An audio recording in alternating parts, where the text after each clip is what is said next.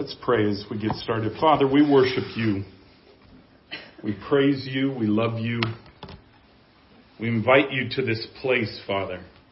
As Brooke prayed, I stand in agreement with that prayer.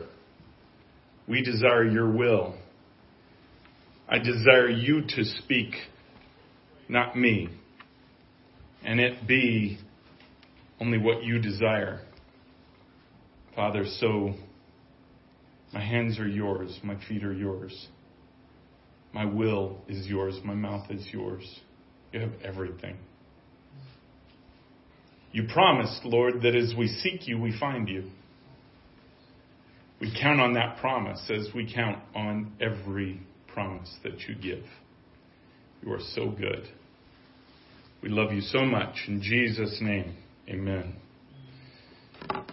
So, a couple things I want to mention. First of all, I don't know if they can actually see me now or not, the Nigeria crew, because about 20 minutes ago they were having a huge sandstorm, and now they're having a huge rainstorm. Praise God. We've been praying for that. Yes, and hopefully they can hear me. If not, I know they'll see this later. But the wells there have gone dry because the dry season has extended so long. I mean, when I was there, has it been 3 weeks? 2 weeks? 2.5? Whatever it's been. 2.5 weeks ago, it rained a couple times when I was there, and usually when it starts to rain, it starts to rain. That's the coming of the season. And so we thought for sure that it was going to come. Because it was strange because the first rain literally hit us on the compound. Nobody else we talked to experienced rain the night before, which is kind of strange when you think about that. But then the next one a couple nights later was pretty heavy, even though it didn't last long. I want to say maybe 20 minutes. And we thought, okay, good, because the wells were already going dry then. And wells are different than the boreholes that are dug. We have a borehole there on the compound. Our borehole is probably, 500 feet deep, something like that. Most boreholes there are between 100 and 175 meters. So you can imagine how deep that would go. So boreholes can still produce water. We were still producing water and giving as much as we could to the neighbors, to the neighborhood there. But all of the wells had dried up, and so we were praying hard for that. So praise God that they are getting a healthy rain right now. Pray that season has begun and those wells will fill back up. Because most of the places there, most of the homes, households, they don't have boreholes or access to boreholes. It's not like here in the States where everybody has their own well, their own borehole, whatever. Here we call them wells. They're boreholes. They're really deep. But continue to pray about that. Another thing that I want to mention, this was pretty cool. Nicole Tice had texted me last night, and pretty late. I don't know when the decision came down, but the U.S. Supreme Court had a decision yesterday that was pretty cool and impacts us actually pretty strongly. I didn't even know about the case, but apparently there was a pastor back in March of last year, a year ago, that was being shut down in California for having a house church. Now, this case specifically was because of COVID and all of that. And they were really coming down hard on them. The governor there, what's his name again? Newsom. Yeah, Newsom. I need to think of a name for him. Anyways, he was coming down hard.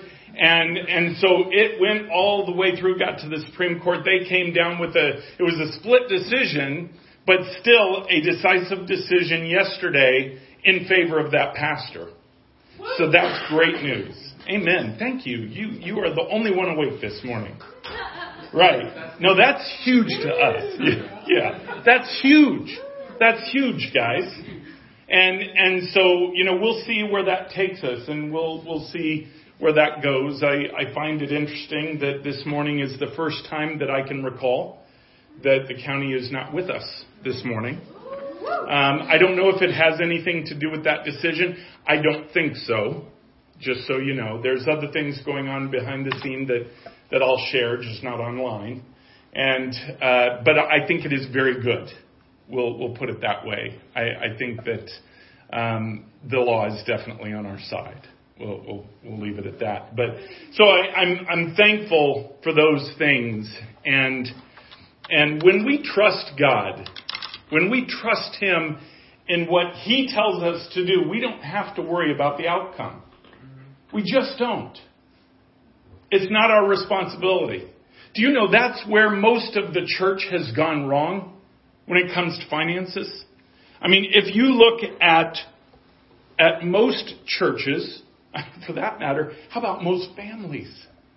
Most Christian families, along with churches, the one thing they take control of, because it is the one thing that literally we cannot do without, and that is money.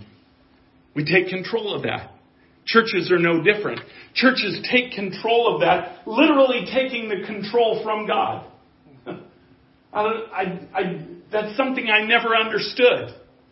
I remember being in leadership meetings talking about a project that clearly the Lord wanted us to do, and this was years ago, but this wasn't here at Ignition, but it was a project that the Lord wanted us to take on that was expensive. It was way out of our budget, but it was something that the Lord wanted. He wanted us to step out in faith.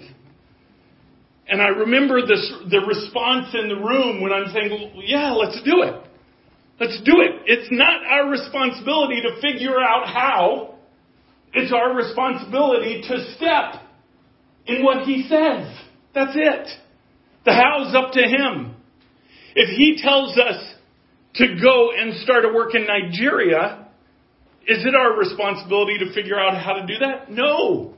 If we had taken that responsibility back from Him, we wouldn't have Americans on the ground right now. We wouldn't have over 5,000 partners across the United States that partner with us on that project. Think about that. That isn't us. That's nothing we did. That's nothing I did. Praise God, it's nothing I did. It's all God. How often do we take the control from Him and then do it ourselves? See, I know I'm harping on churches now, but we do that individually. Wow. We do that individually. Where He gives us these great promises. We trust You, Lord. We trust You, Lord. Control, control, control, control. Trust You, God. Control, control, control. That's the reality of what we do. Even if we don't recognize it. Why? Because in many ways the world says that is stupid. That's careless. You know, the Lord is telling me to quit my job and to step into this ministry full time. Now, first and foremost, make sure it's the Lord. Okay? Make sure it's the Lord telling you. But if it is, and you have confirmation of that, don't let anybody tell you that that's careless. Don't let anybody tell you that that is wrong. By the way, maybe to the world standards, it is careless. It was careless to the world standards for me to close my business. And you know the story. I've told it 100 times. It was careless from the world's point of view. Because when I closed the business, I didn't close my bills. Wouldn't that have been nice? No. All I did was shut off the spout of my income. Wow, that's careless. That's stupid. God would never. Man, when somebody tells you that, stop them right there. Stop them right there. And identify what they're saying and what spirit it is from. Because more times than not, a phrase beginning with God would never is not coming from God. Because in God, all things are possible. all things. Not most things. In God, there are many things that are possible. In God, there are a few things possible. In God, there's one thing possible. Do you see how it digresses? No. In God, all things are possible. All things that are in Him, all things that are directed by Him, all it requires is one thing from you. Your yes. That's it. That's it. And then stepping in obedience to that yes. We could count on God. We could count on God for everything. In fact, I want to read, I don't often do this, but I want to read a prophecy that was sent out, I think 2 days ago by Lana. And I want to read it because it has a very specific application to about 10 of us in here. Now, it applies to all of us. But when I go through it, I'm going to point out the part that is very specific to about 10 of us. And I didn't sit and count, but I think it's somewhere around that many. You'll see what I mean as I get to that point. This morning I heard the Lord say, "My yes is still yes." And I began to see many across the body of Christ who have heard a promise from the Lord and have been believing and contending for this promise. And in the last while, there has not been one giant that has stood before their promise, but numerous. The level of battle and opposition against the promise of the Lord has been so intense that I saw many have come to a place of even doubting whether what they heard from the Lord regarding this promise was actually right. I saw many beginning to question, quote, "Maybe I heard God wrong," end quote. Or, quote, "Maybe I've misinterpreted," end quote. Quote, "Maybe I have been believing for all along, or maybe what I have been believing for all along is just not my portion," end quote. The words from the Lord's heart resounded so loudly over this deep inner wrestle that many were facing. He said, "My yes is still yes." Immediately I was surrounded by 2 Corinthians 1, chapter 1, verse 20. For all God's promises have been fulfilled with a resounding yes. And through Christ our amen, which means yes, ascends to God for His glory. Brooke even mentioned that in worship. For all God's promises find their yes of fulfillment in Him. And as His yes and our amen ascend to God, we bring Him glory. Friend, God is not forgotten. God has not forgotten you. God is faithful to complete that which He has spoken. I heard the Lord say, "Keep standing on my yes with your yes. Continue to agree with me, for I am going to fulfill that which I have spoken," Isaiah 55:11. "And the battle may be intense. The journey has been wearying, but the tidal wave of my refreshment and strengthening is upon you." Amen to that. The waves of opposition have come and attempted to take you further away from the promise that I've spoken to you. But I say unto you that the tide is going to turn. By my mighty outstretched arm, I am going to move in power, and I will part the Red Sea of impossibility. Everyone will say, "Come and see the incredible things God has done." It will take your breath away. He multiplies miracles for His people. He made a highway going right through the Red Sea as the Hebrews passed through on dry ground, exploding with joyous excitement over the miracles of God. Psalm 66, 5 and 6. The enemy has come so ferociously with hit after hit, blow after blow, to wind you and take your breath away. But I prophesied that the incredible things God is going to do, the multiple miracles, the powerful deliverances, the way that God is going to make a way through the impossibility into the manifestation of what He has spoken will take your breath away in awe and wonder of His mighty power. I heard the Lord speaking over these ones. You will have a powerful testimony that the harvest of souls will be drawn to. Now, before I finish this last paragraph, because it is in this last paragraph that it resonated so strongly with me. It was maybe a week and a half ago or a little less where there were about 10 of us or so dealing with a witch. And a manifestation of a witch coming against us, coming against Ignition. So strongly, screaming out over and over again, give up. Give up. Give up. That was about a week and a half ago. Friend, this is bigger than you. The Lord is faithful to fulfill to you that which He has spoken. He loves you so dearly, but also the Lord sees the harvest of souls that will come to the feast table of your testimony, to taste and see the goodness of the Lord. Psalm 34:8.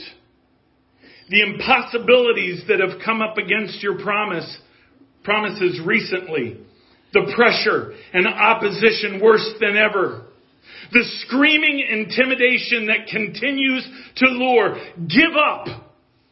Give up, have all come because the enemy is terrified of what God is doing, of what God is going to do for you and through you. The enemy is terrified of the way the Lord's kingdom will go forth through you. The enemy is still doing all he can to stop you. The enemy is also terrified of so many souls coming to know Jesus through your testimonies. The testimony of His miraculous power in these areas of promise that the Lord gave you. The places where impossibilities seemed to increase by the day.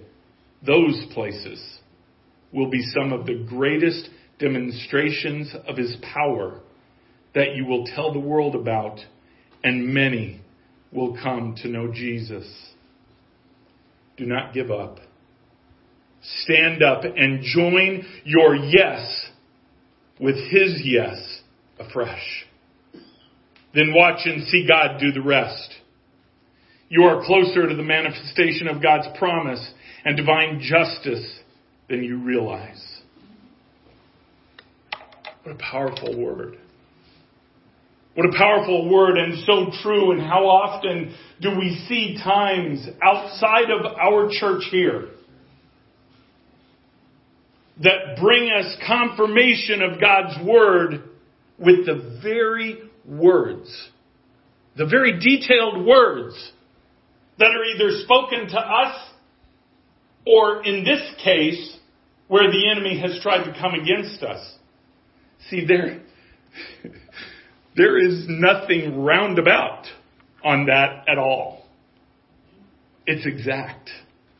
It's precise. See, when you seek God and you build relationship with Him, as that relationship matures and grows with Him and you understand His voice more and more, there is something else that grows. And that is the precision of His voice. The precision of His word. We all believe in here that His yes means yes. We all believe in here that when He says something, He means it and He acts upon it. Now, without throwing the wrench of timing in there, we just flat out know it to be true. Why? Because we believe it. We believe it by faith.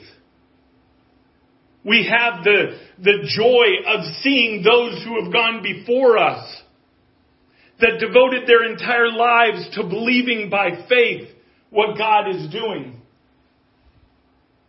You know, it's interesting to read Hebrews chapter 11 because it talks about toward the end of the chapter where all of those people, and so many are listed. So many are listed in what we call the Hall of Faith, right?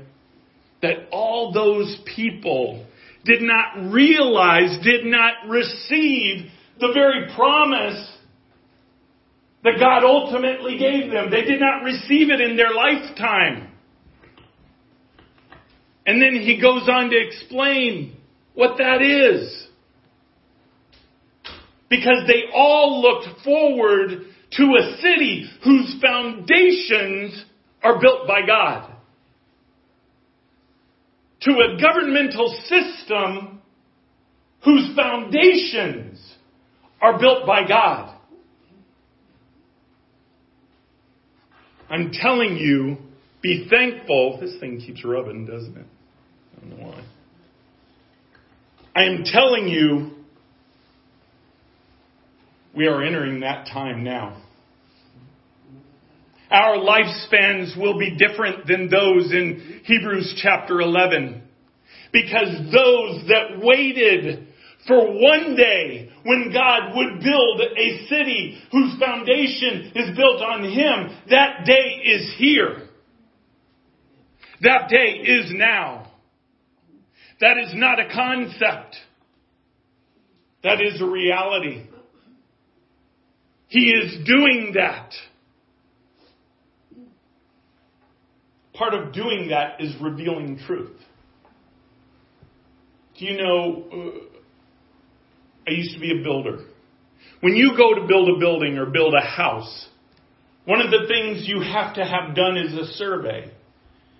You have to test the land. You have to see what kind of soil. You have to see what kind of, is the soil clay? Is it rocky? Is it sand?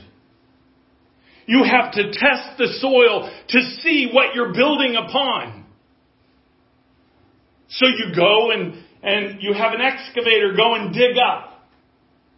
Or you take samples of what's going on in the soil so you can analyze that to reveal what is down there not seen. Isn't that exactly what God is doing right now in this country and for that matter the world? His excavator is digging up the soil to expose what's underneath. Why? Because unless that's exposed, we cannot build on solid ground. Believe me. Believe Him. He is coming to build.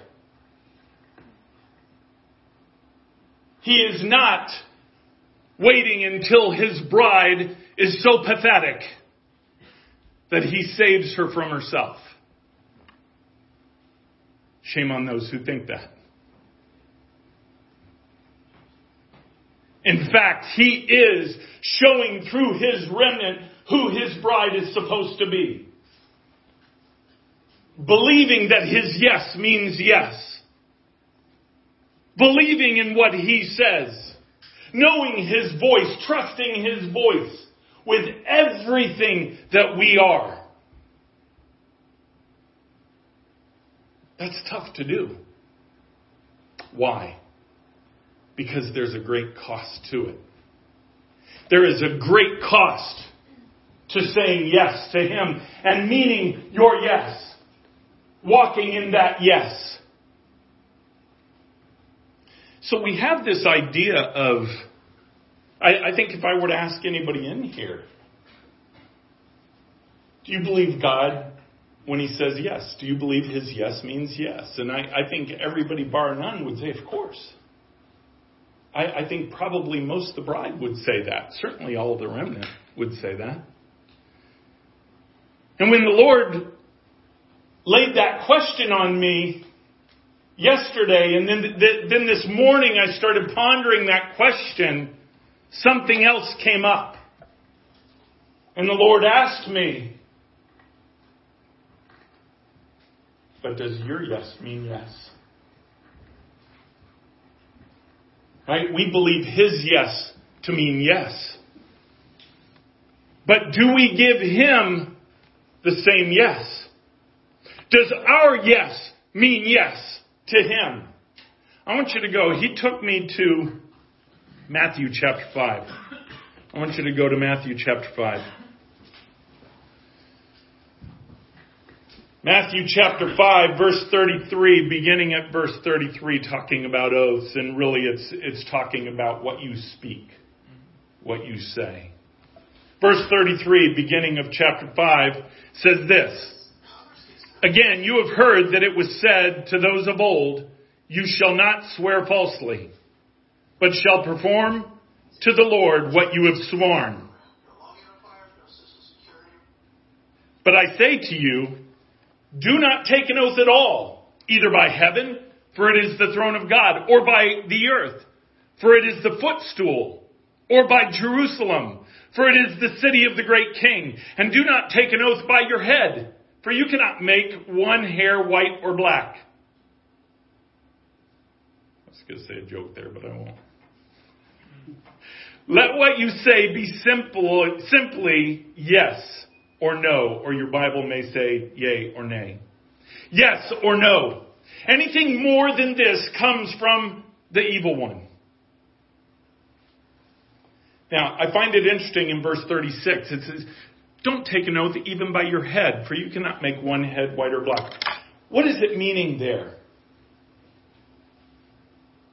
Do not take an oath of yes or no. Do not say yes or no about something that you do not have control over. We speak out to what we have control over, what He has given us control over. Now, for each of us, it is our lives, right? It is our personal lives. Nobody ultimately can make you choose to do something or not except you. And they could do their best to persuade you. They can try to manipulate you. They could even torture you and force it that way. But ultimately, only you can make the decision to give a yes or a no. You're in complete control of who you are. That's why Satan has so many tactics to gain our minds. That's why the drug industry is so big. And I don't mean just street drugs. I mean even pharmaceutical drugs that we begin to rely on rather than Him. Because every little bit that we give in of our yes, of our control over who we are and our body, we give away to one or the other. You understand that? There's no third party. There's no third party. You are not the third party. You are the target. You are also the prize, the Bible says. You are not a third party in this. It is good versus evil. It is God versus Satan. Now, the awesome thing and truth is that there's no comparison. Not at all. Not even a little bit. Satan cannot stand up to God. Satan is a created being. Satan is also a fallen being. Fallen out of grace by his Creator. He holds no power that is not given to him. And I'm excited about this. I'll give a little teaser right now. God has been having me work on something for a while now. And I know it's going to become either a Sunday morning or probably a couple of Sunday mornings, a series. But he's been putting together for me, and I don't know if this will make sense, but the existence, the life of Lucifer. Where he began from creation, where he will end in the abyss, and everything in between. Now, why is he doing this? Because it's important. It actually, to me, has revealed so much information of how Satan works. And really, Satan is not his name. Satan is a title. It's technically the Satan. It's Lucifer. But how he works, how he deceives, how he gains authority with each of us. We are the ones that give that authority to either him or God. No third party, like I said. It's not, well, we're just going to keep it to ourselves. No, we're already fallen flesh. If we keep it to ourselves, or thinking we're just doing what we want to do, well, that is keeping it from God. Now, although God is not even close in comparison to Satan and his power, God has limited himself. And understand this, because this is an important concept. Because so many Christians say, well, God is all powerful. He can just do blank, blank, blank, blank, blank. And he can. But he can't in your life unless you let him. Do you know God has designed it to where you are the ultimate authority in your life? You say yes. You say no. You choose to walk forward in obedience of that yes. It's your choice. Why? Why in the world would God do that? Why in the world would he set it up to where literally he has to have this battle with Satan and be on a level playing field? Why? Because of love. That's the only way that love can be expressed. It's by choice. He can't force his love on you. He can't take your love from you. He can only give you opportunity to give it. He can only give you opportunity for it to be real. And for it to be real is your choice. That's why one of the hardest things when people come to Alexa and I for personal counseling, tough things that they're going through in their lives, one of the first things that we talk about, the first things that we deal with is, do you understand how God feels about you? Do you understand the love that he has for you? You cannot build relationship with him. Understand this. This is important. You cannot build relationship with him without understanding his love and receiving his love. You can't. It's impossible. Anything beyond that is simply in your mind. It's simply informational. Well, I know he loves me because the Bible said he loves me. Which is awesome. That's truth. But you know what? Unless you know and apply that to your life, you cannot build relationship with him. You could be saved. You could get your golden ticket. Awesome. But you cannot build relationship. You cannot build a friendship with him. You cannot build communication with him unless you know. Unless you know how much he loves you. Know how precious you are to him. That's one of the biggest battles of all of this. Because Satan is on the other side trying to make us feel unworthy of that love. And here's the thing. We are. We are unworthy of that love. But that's why Jesus gave his life. That's why Jesus, as the Son of God, inserted himself into mankind, was born of a man, or born of a virgin, became a man, lived a perfect, sinless life, showing us that we can walk by faith, showing us that we can have a relationship with the Father just like him. We went over this last week. If If that doesn't ring a bell, listen to the podcast last week. He did this and then gave his life for us. Do you know the moment he gave that perfect life, we became worthy? If we accept him, if we receive Jesus into our heart as Savior, immediately we are worthy. Immediately. Because it's his blood that washed us, not our own.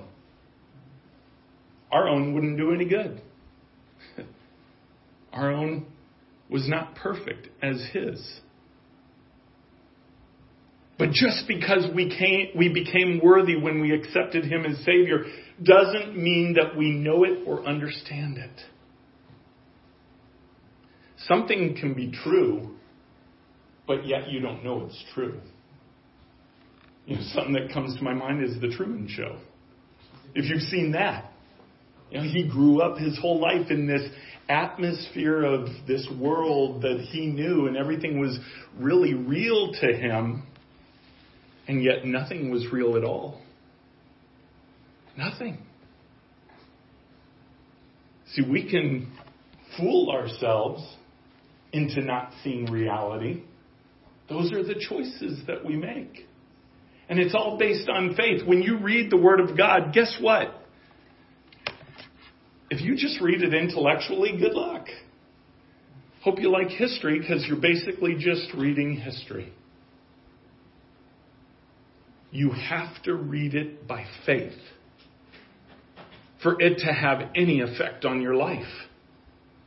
Because that's what pleases God. Hebrews 11:6. That's what he wants. He wants you to read his word by faith. So then, you build relationship, you learn his voice, you learn his word, and you can step in that faith. What would it look like if the bride started stepping in his faith? Do you know? We keep thinking we've got to get Christians in these positions of authority so things can be better. Great thought. Hasn't made a bit of difference. Look, there are Christians in authority. I think of even at the local level. I look at the school system now and see what it looks like. See what it's teaching our young people. What it's laying out for them. Pushing an agenda of LGBTQRSTUV. Whatever it is. And I say that half joking, but in full enraged. Enraged by our school system pushing the very things that they have no right to push onto our children. If we could only get some Christians in key places.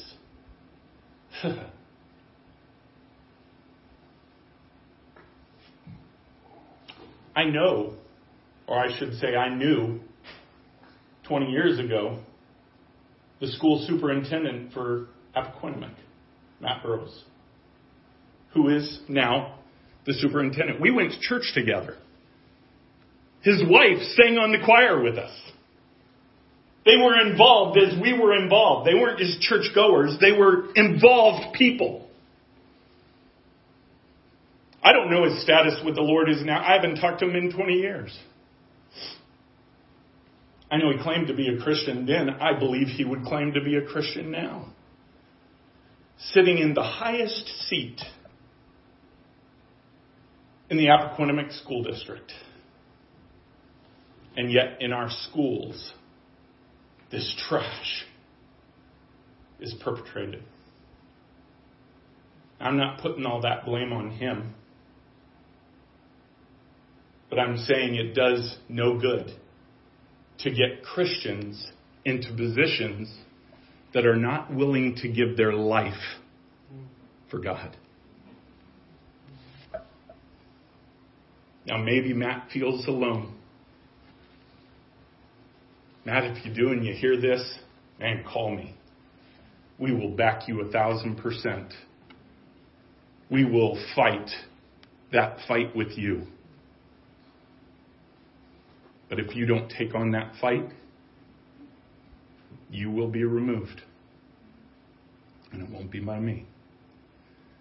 Because God is placing the people in positions that will be sold out to Him and doing what He wants, no matter the cost. For some, it will cost their lives. Perhaps many. For some, it will cost their living. It will cost everything that they hold dear. But where's your faith? Where's your faith? Is it worth? I think of the movie, one of my favorite movies, Braveheart. And, when he comes out the first time, they line up and fight the British. Or English, I guess, back then. And he said, what would you be willing to give? He said, sure, if you run now, you'll live. You'll go and you'll live. You'll hide for longer. He said, but would you be willing to give up each day between now and then, just at the chance for freedom? Something they had never experienced before in their lives. I say that to the bride. I say that to the remnant right now. What would you be willing to give up?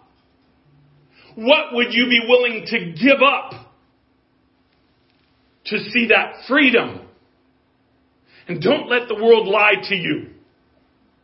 This agenda that they're trying to push for their own freedom. Well, no, we're just trying to push for our own freedom. We all just have the right to be heard and be seen, and we just have these rights. Guess what? That is not what's going on.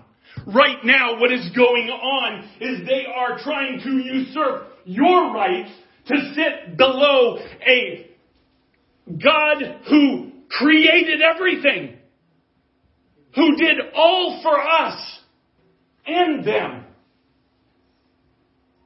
They want to push Him out of everything that this country is. Look how it's gone. The last 50 years. I'm almost 57. For the last 50 years, how our country has changed. How our school system has changed. Because that's been Satan's greatest target. See, he's been patient on this one. He's been patient. Started systematically working on it with the youth.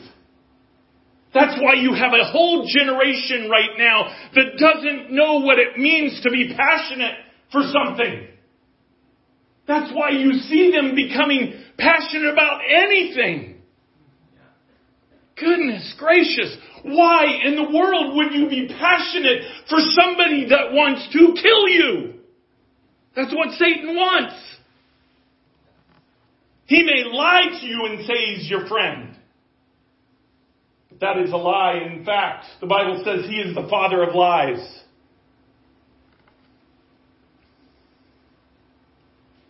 Well, we're in a new time now. Because, see, there are people. There are people willing to stand up. There are people willing to give their life for truth. You know what? Let's settle this for a second. Real quick. It's not hard. Let's settle this LGBTQ thing. I want you to go to Romans chapter 1. Now, if you don't believe in God, if you don't believe that the Bible is God's Word, that's a different story. That's fine. You don't have to believe that. It's your choice. God set it up to be your choice. However, the Bible proves itself out over and over and over and over and over again. The thing I have a problem with are Christians that say this is okay. Yeah, this is okay. This is just how God made me. Or even worse, those who push that agenda in church. Who push that agenda saying that this is okay. Let's start here. Romans chapter 1, I'm going to begin with verse 18. Talking about God's wrath on unrighteousness. For the wrath of God is revealed from heaven against all ungodliness and unrighteousness of men, who by their unrighteousness suppress the truth. Wow, amen to that. For what can be known about God is plain to them because God has shown it to them. What he's saying here is there is no excuse for anyone to not believe in God. Verse 20, for his invisible attributes, namely his eternal power and divine nature, have been clearly perceived ever since the creation of the world. And the things that have been made. It's talking about his creation. It's talking about gravity. The fact that I'm not floating up into the heavens right now. Talking about the earth. Talking about us. We're his creation. Do you know his creation was not just Adam and Eve? Do you know you're his creation? Because see, you come from a single cell. You come from a single DNA strand that is not multiply broken down until it splits. How in the heck does that happen? It happens because of God. Because of I believe it's Hebrews 1:1 where it says that the universe is held up by the word of his power. Literally, his word of creation goes into every single one of you when you were born, or when you were growing in the womb. Because with every cell division, information was introduced that was not there before. By the way, that's not conjecture, that's science. The world loves to stick to the science. Let's stick to the science. No information. Information. Where'd it come from? It's God. It's God that breathes life into you. Breathes life into every baby that is born. Every cell that is divided. See, these are the evidences that it's talking about here. So they are without excuse. Verse 21. For although they knew God, they did not honor him as God or give thanks to him, but they became futile in their thinking and their foolish hearts were darkened. Claiming to be wise, they became fools. And exchanged the glory of the immortal God for images resembling mortal man and birds and animals and creeping things. Can I explain something here about idols? Because we think of, especially here in the States, we think of idol worship as so archaic. We think, well, yeah, that's like those old, people groups that didn't have anything, didn't have technology, didn't have anything else, because they literally made some wood carved idol and then they start worshiping it. We're better because, see, we have like cars and stuff like that. So we have the technology. We're smarter than that. Well, first of all, let me enlighten you. That's not what they did. They didn't create a little stone idol and think that stone was God. It's not what's going on. That's not what happened. Read your history in that to understand. What it was they would use a carved idol that they made with their hands, that they have control over. Do you understand where I'm going with this? And then they would go through a process of inviting whatever spirit that they want into that idol. So that that idol becomes to them alive. And they worship it. So they're not worshiping a little piece of stone. They're worshiping the God that they think is embodying that piece of stone. Wow, don't we do that today? Don't we do that today? Buddhists do it. Just around the corner. Go look a little. What is it, a happy Buddha or something? I think he needs to lose weight, honestly. It's not healthy. But that's what we do today. That's what we do. We create our own idols. We invite what we think is God into those so we can build them up. No different. No different. So what God is saying here is these people, and you can apply it to today, they saw the potential of God. They saw His miracles. They saw His creation that they cannot explain outside of a creative being, and yet they choose to serve something else. That's what it's talking about here.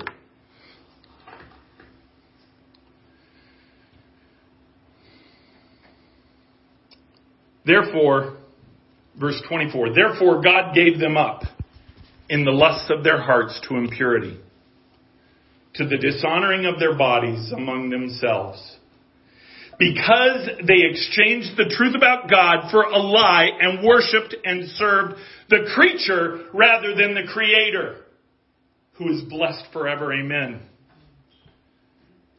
This was all about the person's focus on who God is.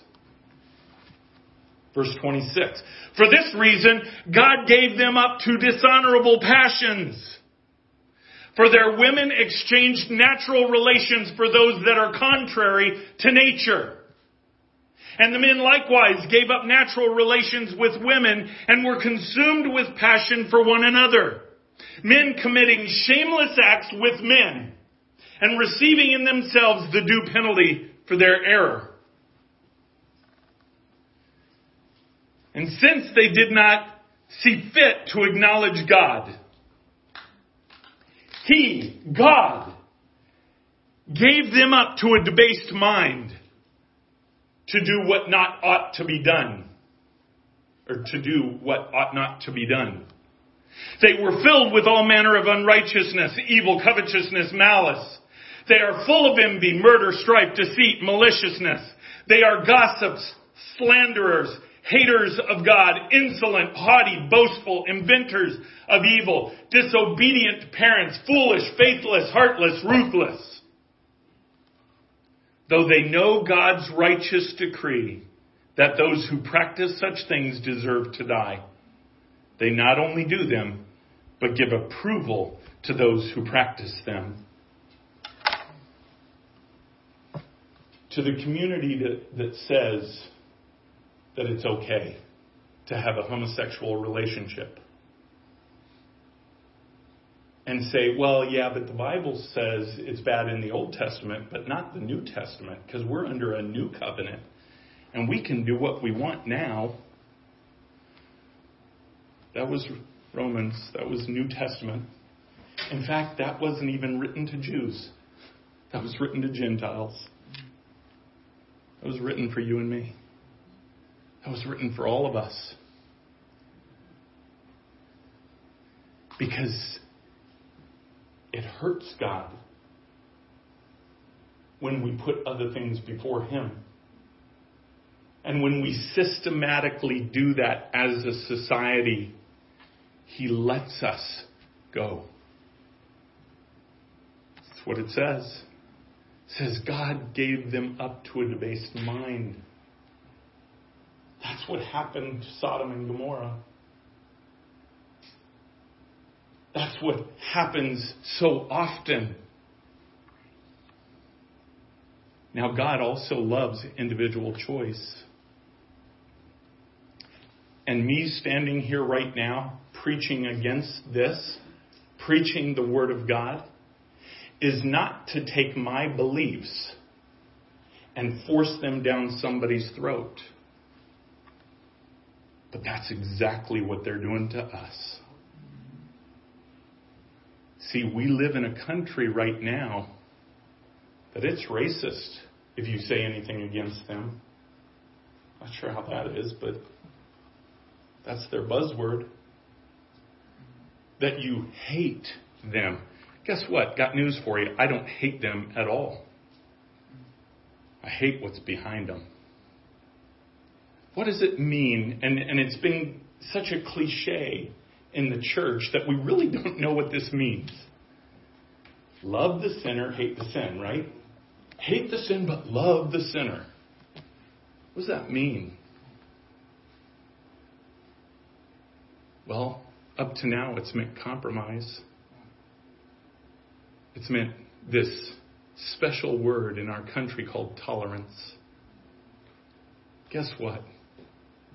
You could call me intolerant all you want. Because I am not fighting to come into your home and tell you what to do. I am fighting, however, for you to stay out of my home. For you to stay out of the places that have control or advantage over our children.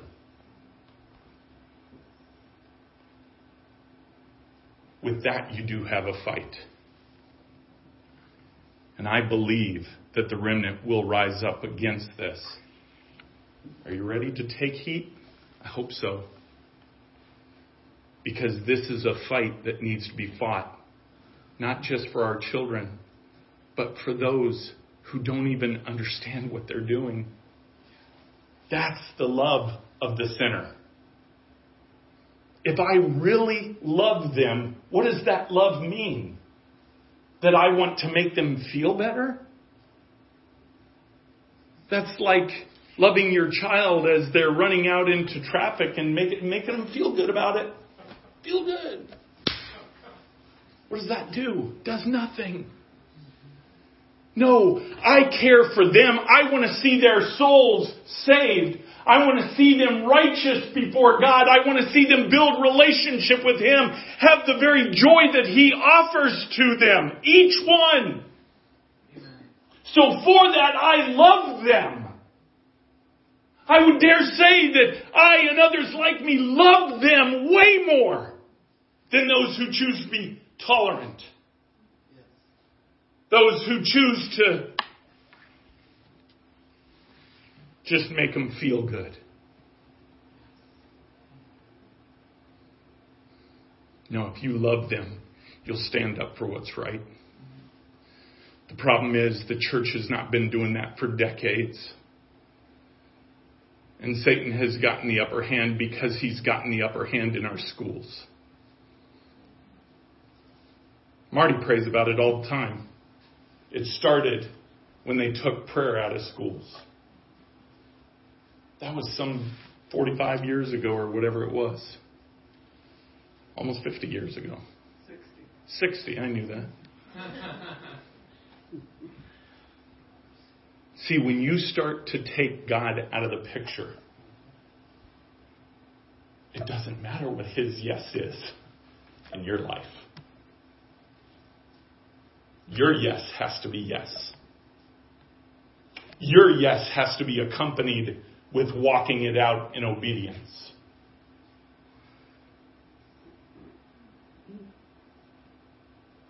Alex, come on up.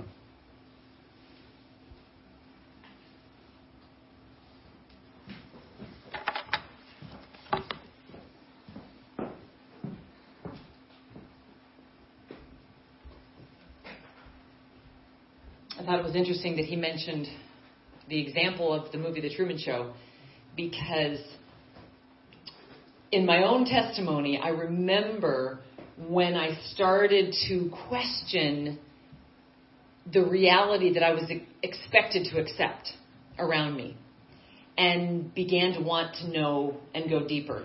And that's really what's happening now. The Lord is waking up the bride, and we need to be praying into that. We need to be praying every time we're praying together, praying in the prayer call, for God to wake up and show the bride, show his people. We know from 1 Peter, judgment begins in the house of the Lord. And many of us that were at the return, the big event in D.C., that was the impassioned prayer, was 2 Chronicles 7:14. That if my people who are called by my name will humble themselves and pray and seek my face, God is wanting his people to seek his face for these changes. And we do, the women were talking this morning about needing to be, we were talking about the necessity to know the word and know how to respond with the word, but not react to our environment. And when we respond with confidence, there is definitely a strategy to cause you to be a little bit, have it be jarring when you hear certain things. And speaking truth is one of those things that we have to stand firm in. We have to know fundamentally what we believe and what truth is. And it will agitate people. Even as he was speaking, I was reminded of when Jesus would enter those places when the demoniacs would just start. The one guy, when he entered the area of the temple, Jesus entered and the guy comes over to him and says, Why are you interfering with us? Why are you here? Why are you interfering? Jesus hadn't even humanly encountered him yet. But his presence, what he carried in power and truth, began to make the demons within the guy very agitated. And if you've ever been around somebody, and it happens in our culture all the time, just being around somebody, you can discern very quickly how much evil or darkness or demonic is on them based on their agitation. And that's what the enemy wants. He wants people high from, smoking these lines of wocaine, in this woke culture. It's like, I shouldn't say smoking, snorting, but it's like, there is this culture that if you say something that's contrary to what I'm comfortable with, I'm going to start spazzing on you.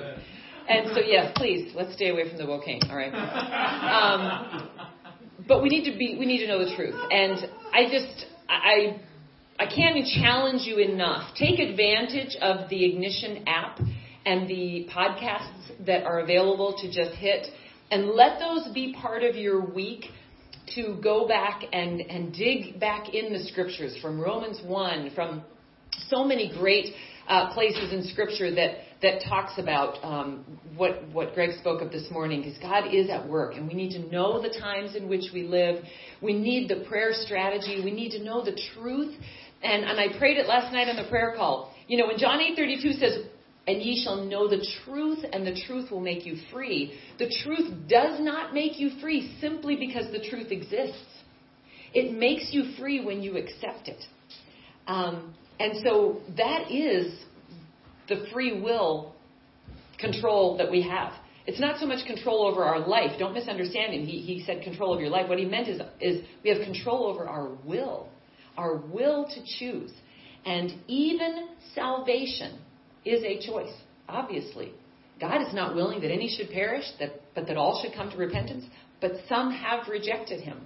And so we just really need to dig deep and let God show us what's happening, because He is so mighty and so powerful. And I know another verse that I'll just remind the ladies and throw at you right now before I pray is Luke 24:25 that we talked about, because that verse 25 in Luke 24, when Jesus was charging those people on the road to Emmaus and saying, you sluggish, slow to perceive, hesitant to believe. How can you be in this mindset where you're not believing all that you learned of me and of the prophets who prophesied me? And remember, he was Jesus talking to them, but they were blinded to see that it was Jesus on this road to Emmaus. They didn't know it was Jesus at the time, but they were all out of sorts because of what all had happened.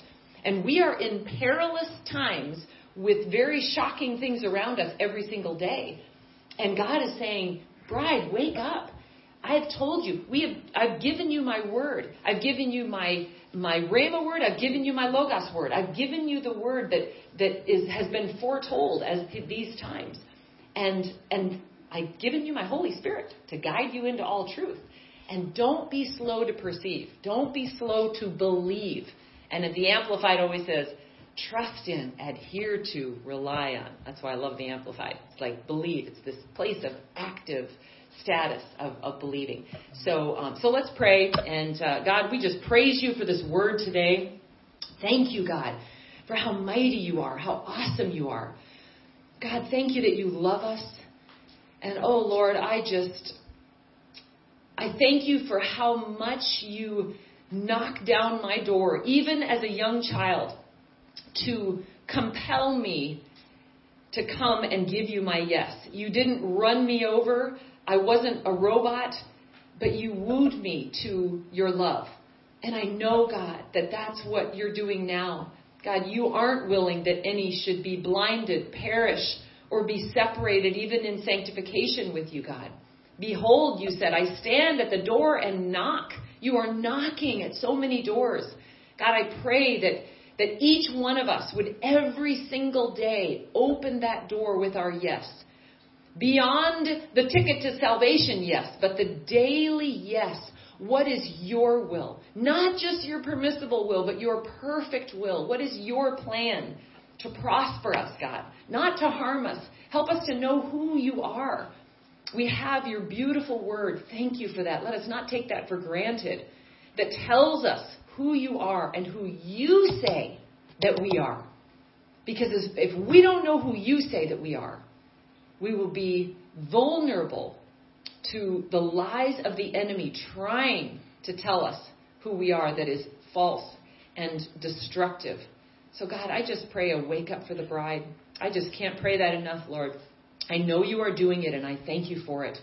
But God, I stand in agreement with your plan for the great shaking, God, that will shake off all that can be shaken so that what cannot be shaken will be what remains. Because we need you, God. We need to see that you are all that matters. We need a single eye just for you, God. Lord, I pray that over your people this morning. I pray that over Ignition. I pray that you would take these words released that you have given in Ignition and carry them forth, God, all across the globe according to your plan. Lord, we can't even explain what you've done thus far.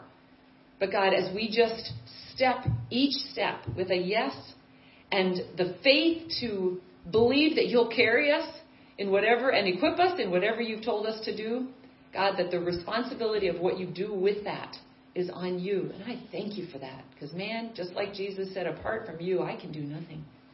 So I thank you, God.